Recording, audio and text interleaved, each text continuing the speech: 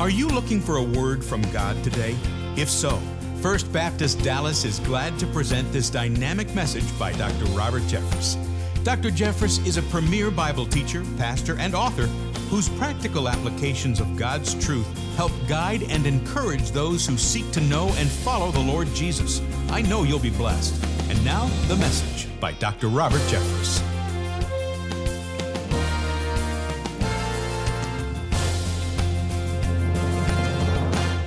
You may have seen my Christmas commentary this weekend at Fox News about the fact that Christmas has been canceled for the first time in a long time in that little village known as Bethlehem. There'll be traditional services in some of the churches, but the traditional Christmas tree that is in Manger Square won't be there this year. There'll be no Christmas lights illuminated. The city officials said that such festivities seem out of step with the horrors of war that area of the world is experiencing. The darkness of death, the darkness of war, has overcome the lights of Christmas, or so it seems. By the way, that's not the first time that's happened in Bethlehem. You remember 2,000 years ago, on a pitch black night, the blackness suddenly gave way to light as the angel made his announcement to that group of shepherds on a Judean hillside. The angel Gabriel said, "Behold, I bring you good news of great joy, which shall be to all people, for unto you is born this day in the city of David a Savior who is Christ the Lord." And that one angel's voice gave way to a multitude of angels who said loudly, "Glory to God in the highest, and on earth peace toward men with whom God is well pleased." There was the light of Christ's birth, but that lightness was quickly eclipsed by darkness. Remember, it wasn't too long after that Herod, hearing the news of Christ's arrival, decided to launch a genocide against the Jewish people, much like we saw just a few months ago. Herod's order was to kill every Hebrew, every Jewish baby, male baby, 2 years of age and younger. And that little village that had heard the announcement of Christ's birth suddenly found themselves burying their dead children. The light turned to darkness. And in a sense, we've lived in that darkness for more than 2,000 years. You see, there's a real tension in the Christmas story. The light of Christ's coming, people thought, would erase forever the darkness, but it hasn't done that. Many of you right now are still experiencing the darkness of this world. Perhaps there's a place at your Christmas table this year that will be empty, that was filled with somebody last year. You've experienced the darkness of death, or perhaps some other darkness has invaded your life, and you're wondering, is Christ coming really what it was built up to be? Is light the best representation of Christ, considering the darkness we're experiencing now? When you look at some of our most familiar Christmas songs, they use the motif of life. I think of our service we're having this afternoon. One of the most beautiful parts of that candlelight service is when all the lights are turned out and we hold up our candles and sing Silent Night. Remember the third verse of that hymn? Silent night, holy night, Son of God, love's pure light, radiant beams from thy holy face, with the dawn of redeeming grace, Jesus, Lord at my birth, Jesus, Lord at thy birth. You see light used to describe Christ in some of the most well-known passages of Scripture. John uses that metaphor in John 1. Remember how he introduced Jesus? He said in John 1, 6-9, "There came a man sent from God whose name was John. He came as a witness to testify about the light, that all might believe through him."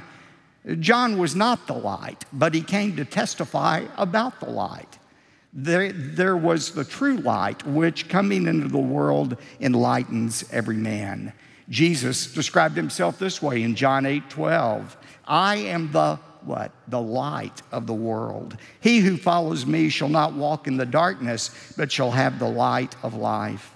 And then in John 12:46, Jesus said, I have come as light into the world so that everyone who believes in me will not remain in darkness.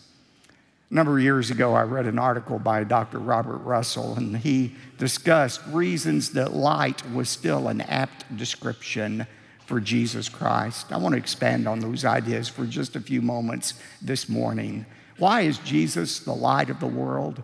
Well, think about it. Light, first of all, commands our attention, especially light in the darkness has a way of commanding our attention. How many of you remember just a few years ago when our power grid here in Texas failed completely?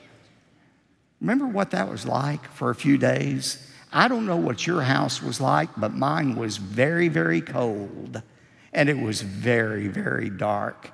In fact, I remember for those few days we figured out we better get all of our chores done before the night came. By 5 o'clock, things would start getting dark, and so we were like pioneer people from Little House on the Prairie scurrying around to get our chores done before the night came. Because when the night came, it got very, very dark.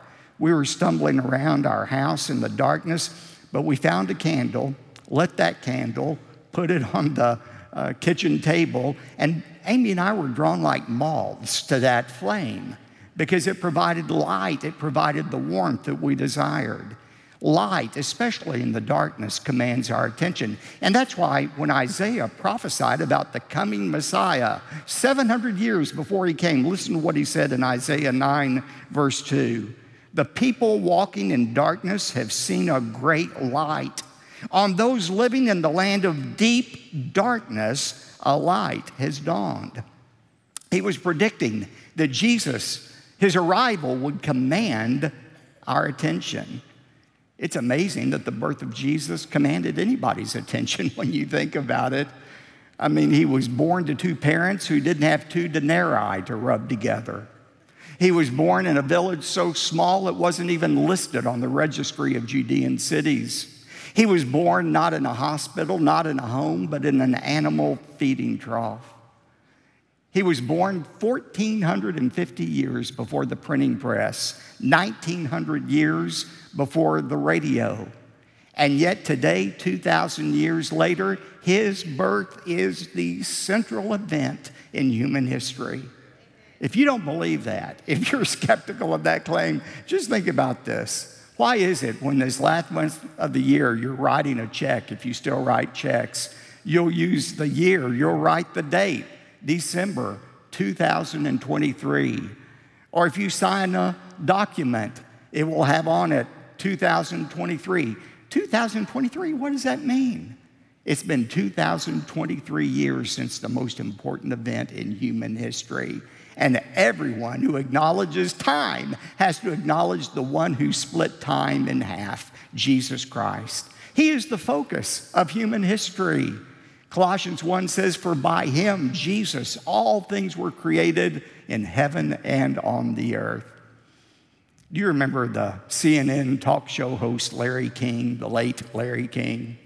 He was Jewish. And I remember reading an interview with him one time. Somebody asked him, Larry, if you could interview anybody in the world, whom would you choose? He didn't hesitate. He said, Jesus Christ. So the interviewer asked him the ultimate follow-up question. He said, well, if you could interview Jesus and you had only one question to ask him, what would you ask him? And Larry said, I would ask him if he really was born of a virgin. Because to me, the answer to that question defines history.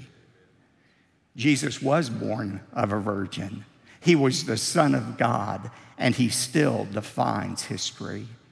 And you know, as our church enters into a new year of ministry, a ministry that impacts not only the city of Dallas and not only our nation, but the entire world, let's remember, our mission is not to lift up a moral code. Our mission is not to lift up a political philosophy for people to embrace. We are lifting up a person, Jesus Christ, who said, if I be lifted up, I will draw all men unto myself. Light commands our attention. Secondly, light reveals our flaws. Now, this is a part of light we don't like.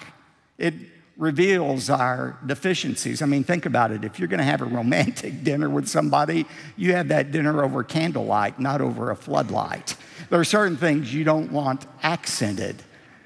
It's the same way, by the way, with criminals. If you're trying to protect your house, what did the police tell you to do? Put lights everywhere, because light repels the darkness. Light reveals sinister motives and actions. And Jesus is a light. That doesn't appeal to everybody. Have you ever wondered why it is people are turned off? They are repelled by the gospel message and they hate the name of Jesus? In fact, I mean, think about it. Have you ever heard anybody accidentally hit their thumb with a hammer and say, "Oh, my Benjamin Franklin," or Mahatma Gandhi, Buddha, Buddha, Buddha? No, there's one name they curse by, Jesus Christ. Why is that? There are people who are repelled by the light of Jesus. They don't like their flaws being revealed. Jesus is like a perfect straight ruler that reveals how crooked people's lives really are. And Jesus predicted that, by the way, that some people would choose to reject him. In John 3, verses 19 and 20, Jesus said, "This is the judgment, that the light has come into the world, and men love the darkness rather than the light, for their deeds were evil. For everyone who does evil hates the light, and does not come to the light for fear that his deeds will be exposed." Some people are drawn by the light, others are repelled by it. You see that in the Christmas story itself. Turn over to Matthew 2 for just a moment. Here you see two very distinct reactions to the coming of Christ. Matthew 2, verse 1. Now, after Jesus was born in Bethlehem of Judea, in the days of Herod the king, Magi from the east, probably Persia, which is today's Iran, Magi from the east arrived in Jerusalem saying, "Where is he who has been born King of the Jews? For we saw his star in the east, and we have come to worship him." And when Herod heard this, he was troubled. Literally, the word is stirred up. He was agitated, and all Jerusalem with him. When Herod heard the news that Jesus had been born, it bothered him. He was paranoid anyway about somebody taking over his kingdom. And the idea that another king was on the scene bothered him greatly. And remember what he said to the Magi? He said, "You go and find him. And when you find him, let me know where he is so that I might worship him as well." Right. His purpose in finding the light was to extinguish the light. He had no desire to know the real Jesus, and that's why Herod stumbled around in darkness for several years and died without ever finding him. But contrast that to these Magi. We call them the wise men from the east. Something in them, God stirred up a desire in their heart to know the true God. And their desire was so sincere that God sent a star to illuminate the way and to bring them to Bethlehem to find Jesus. By the way, God does that for anybody. When God senses a heart that truly wants to know him, God will move heaven and earth to make sure that person finds him. Jeremiah 29:13, God says, "And you will seek me and find me when you search for me with all of your heart." If you really want to know God, God will lead you to the same place that he led the wise men, to the feet of Jesus Christ. He is our way to God. And that's why light is so powerful. Light reveals our flaws. It repels those who don't want to know God, but it draws those who want to know God. There's a third similarity between light and Jesus Christ. Light overpowers our darkness. Yes, there's a time that it seems like darkness overpowers the light, but eventually light overpowers the darkness.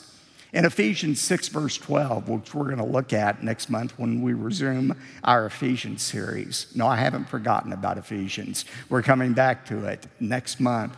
But listen to chapter 6, verse 12. Paul gives us an analysis of every problem you're facing in your life right now. Paul says, for our struggle, life is a struggle, isn't it?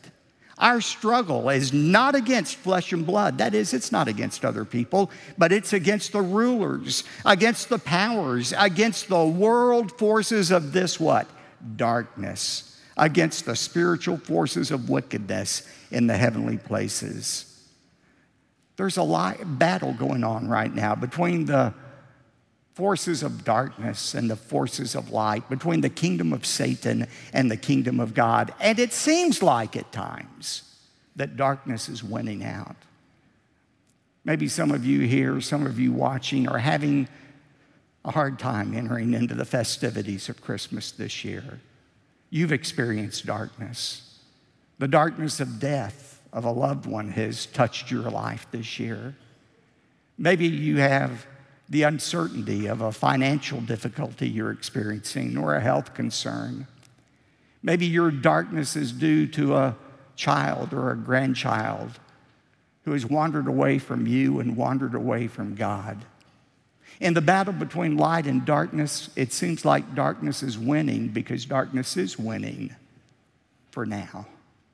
But it won't always be that way. A day comes when the light overcomes the darkness. Just think about the disciples themselves. That Friday afternoon we call Good Friday was a dark, dark day. Jesus had just been crucified, his body placed in the tomb. The disciples' dreams of a kingdom had been dashed. They had never been lower than they were Friday evening. But 3 days later, that Easter Sunday began to dawn. And an angel appeared. His appearance was like lightning, the Bible says. And the light of that angel's power illuminated the tomb and raised Jesus Christ from the dead. And the darkness of death was eclipsed by the light of God's power. And that same power will rid your life of darkness as well. Light eventually overcomes the darkness. That is the promise for every follower of Jesus Christ. And finally, light offers us direction. That's why it's such a good description of Jesus. Light offers us direction. Now think about this with me for a moment. Imagine the captain of a giant jumbo jetliner weighing hundreds of thousands of pounds. He's trying to land that airplane in the midst of a driving rainstorm at night. There's only one place he can safely land the plane, that strip of concrete in the darkness. How does he find that place of safety? There are lights on that runway that shine, that blink, motioning for him to come to this place of safety. It's the same for us. How can we ever navigate successfully through the darkness, the uncertainty of this life, with all kind of surprises that come our way and disappointments? And how can we ever hope to navigate our way through the darkness of eternity? Jesus said, I am the way. I'm the way. I am the way, the truth, and the life. No man comes to the Father but by me.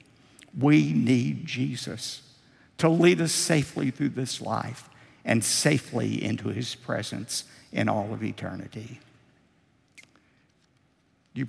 Some of you, recognize the name of Paul Harvey. Paul Harvey was the most successful radio commentator on the radio on ABC News. He was also a Christian. He once came and spoke at our church, and he said when he talked to our church that many times through the years when his travels brought him to Dallas, he sat on the back row of the old sanctuary of our church and participated in worship. He was a very devoted Christian, and every year without fail, on the day closest to Christmas, he would use the same story about the meaning of Christmas. The story was about an old farmer who had become jaded in his Christian faith. He had isolated himself from his friends and family members. He was all alone one evening when one raw winter night, the farmer heard an irregular thumping sound against the kitchen storm door. He went to a window and watched as tiny, shivering sparrows, attracted to the evident warmth inside, beat in vain against the glass. Touched, the farmer bundled up and trudged through fresh snow to open the barn for the struggling birds. He turned on the lights, tossed some hay in the corner, and sprinkled a trail of salting crackers to direct them to the barn. But the sparrows, which had scattered in all directions when he emerged from the house, still hid in the darkness, afraid of him. He tried various tactics, circling behind the birds to drive them toward the barn, tossing cracker crumbs in the air toward them, retreating to his house to see if they would flutter into the barn on their own, but nothing worked. He, a huge alien creature, had terrified the birds. They couldn't understand that he actually wanted to help them. He withdrew to his house and watched the doomed sparrows through a window. As he stared, a thought hit him like a lightning bolt from heaven. If only I could become a bird, one of them, just for a moment. Then I wouldn't frighten them, so I could show them the way to warmth and safety. At the same moment, another thought dawned on him. He had grasped the whole meaning of the incarnation. Have this attitude in yourselves, which was in Christ Jesus, who, although he existed in the form of God, he didn't regard his equality with God a thing to be grasped, held on to, but he emptied himself. And taking on the appearance of a man, he became obedient to the point of death, even death on a cross. Ladies and gentlemen, Jesus Christ did not just point us to the way to God. He is the way to God. I am the way, the truth, and the life. No man comes to the Father except through me. Let's bow together. No one moving, please, leaving for any reason. I'm speaking to some of you who are already Christians, but you feel like you're being smothered in darkness in your life right now. Talk to Jesus about it. Let him know of your need for his help, his guidance, his power. He doesn't promise to illuminate the whole way and show you everything that's going to happen in the future, but he's like a light, a lamp to our path that shows us the next step we need to take. He said, I will never leave you, nor will I forsake you in this world. Ask him right now to give you the way to go, to give you the strength to go. He'll answer that prayer if you ask him. There are others of you here that are not yet a Christian. Do you know for sure that if you were to die today, you would be welcomed into heaven, that you would make it there safely? There's only one way, and it's through Jesus Christ.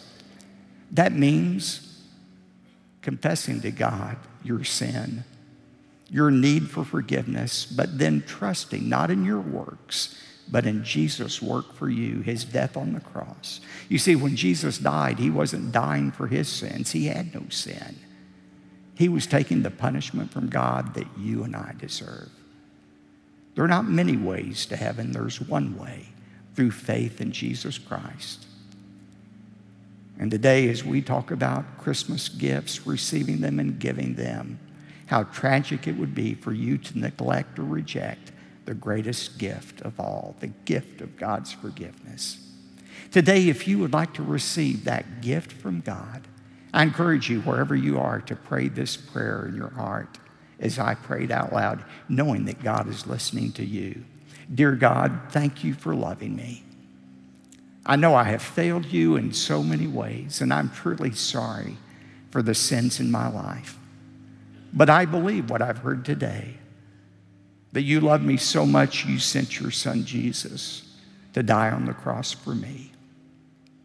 to take the punishment from you that I deserve to take. And right now I'm trusting in what Jesus did for me, not in my good works, but in what Jesus did for me to save me from my sins. Thank you for forgiving me and help me to live the rest of my life for you. In Jesus' name, amen. On behalf of Dr. Robert Jeffress and everyone at First Baptist Dallas, thank you for joining us today. Our hope and prayer is that the biblical truth of this message will continue to be a blessing to you as you apply it to your life. For more information about First Baptist Dallas, we invite you to visit our website, firstdallas.org. May God bless you richly today.